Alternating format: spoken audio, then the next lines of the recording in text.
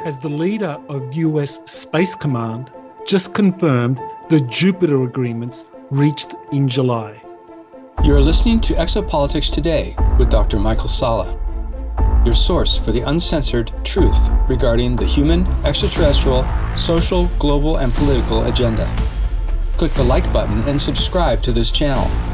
Visit exopolitics.org and sign up to receive our email notifications, news, and information.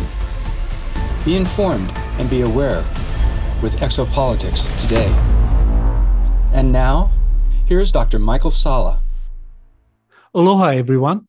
This article that just came out where General James Dickinson says that US Space Command has just attained initial operational capability is fascinating because it offers us a glimpse into what the US Space Command has been doing under General Dickinson, who is a 4-star Army general. And he describes it in pretty mundane terms as having achieved a certain degree of operational capability. That Space Command was set up in September of 2019 and is now, quote, matured to the point where we have strategic effects. So he's using the conventional language to describe how Space Command, which is the 11th combatant command in the United States, it's responsible for one of the functional areas by which the different US military services collaborate. The combatant commands, there are 6 regional commands dealing with different geographic areas around the planet. And then there's 5 functional combatant commands, which deal with particular functions such as nuclear weapons, cyberspace, and space. And so General Dickinson is here acknowledging that in the past 2 years, Space Command has achieved a certain level of operational readiness, that it's ready to do business. What's really interesting here is that he says that Space Command has reached 100 agreements with different national allies, intergovernmental agencies, and commercial partners. So why is that interesting? It's been just over a month where there were these secret agreements reached in the upper atmosphere of Jupiter, attended by 14 nations, as well as many multinational corporations. Now, I've already discussed Jeff Bezos, Elon Musk, and Richard Branson attending using various covers. Now, I also have heard that General Dickinson was also in attendance. And for those that have been following my posts on the Jupiter meetings, you know that these were a set of meetings designed to achieve an agreement between the major spacefaring nations. There were 14 of which attended the meetings, and they went through a screening process to determine who would be the leader for the Earth's colonization of our solar system. And it was whittled down to 6 countries that would form a kind of executive committee. And I described those 6 as the US and Russia, China, the UK, France, and Japan, most likely making up the 6th member.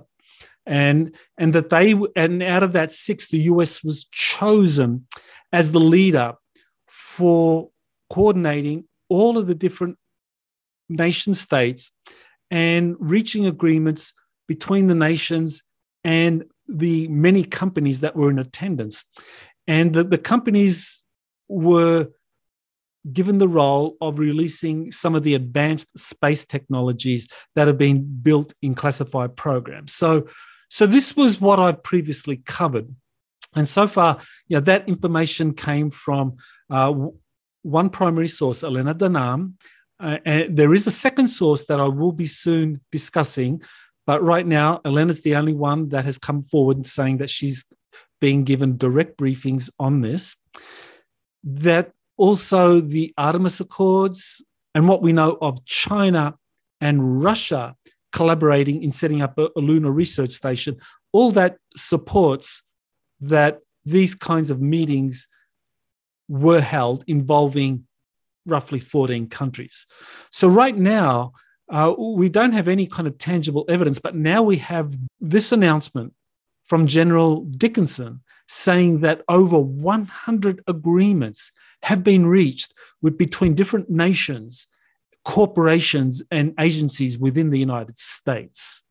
So to me, this is pretty powerful evidence. Circumstantial, definitely, but nevertheless, it's evidence that the Jupiter meetings were held, and that as a result of the Jupiter meetings, a comprehensive framework of agreements were reached between different nations, different companies, and different agencies within the United States, all dealing with the diffusion of classified technologies and the colonization of space.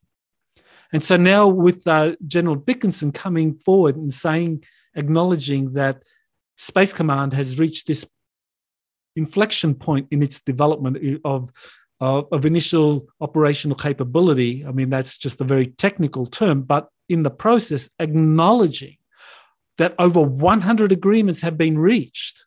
Only 1 month after I got the information from Elena Danaan saying that the US and major companies all attended these meetings at Jupiter and all reached agreements for how space, our solar system, is to be colonized. To me, this is more than coincidental. This is very powerful circumstantial evidence that the Jupiter meetings did happen around the middle of July, that major corporations, CEOs attended, such as Musk, Bezos, Branson, that 14 nations attended, including the US delegation that was headed by the Space Command leader, General Dickinson.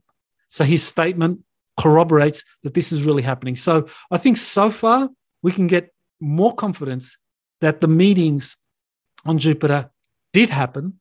And I soon will be interviewing another witness, another source, disclosing what she was told about the Jupiter meetings. So I look forward to sharing that information with you. So finally, I want to just mention on September 11, I'll be holding my next webinar. It's going to be called Our Star Trek Future. So I hope you can join me at that webinar. Information is at my website, exopolitics.org. So thank you for listening and subscribing to Exopolitics Today.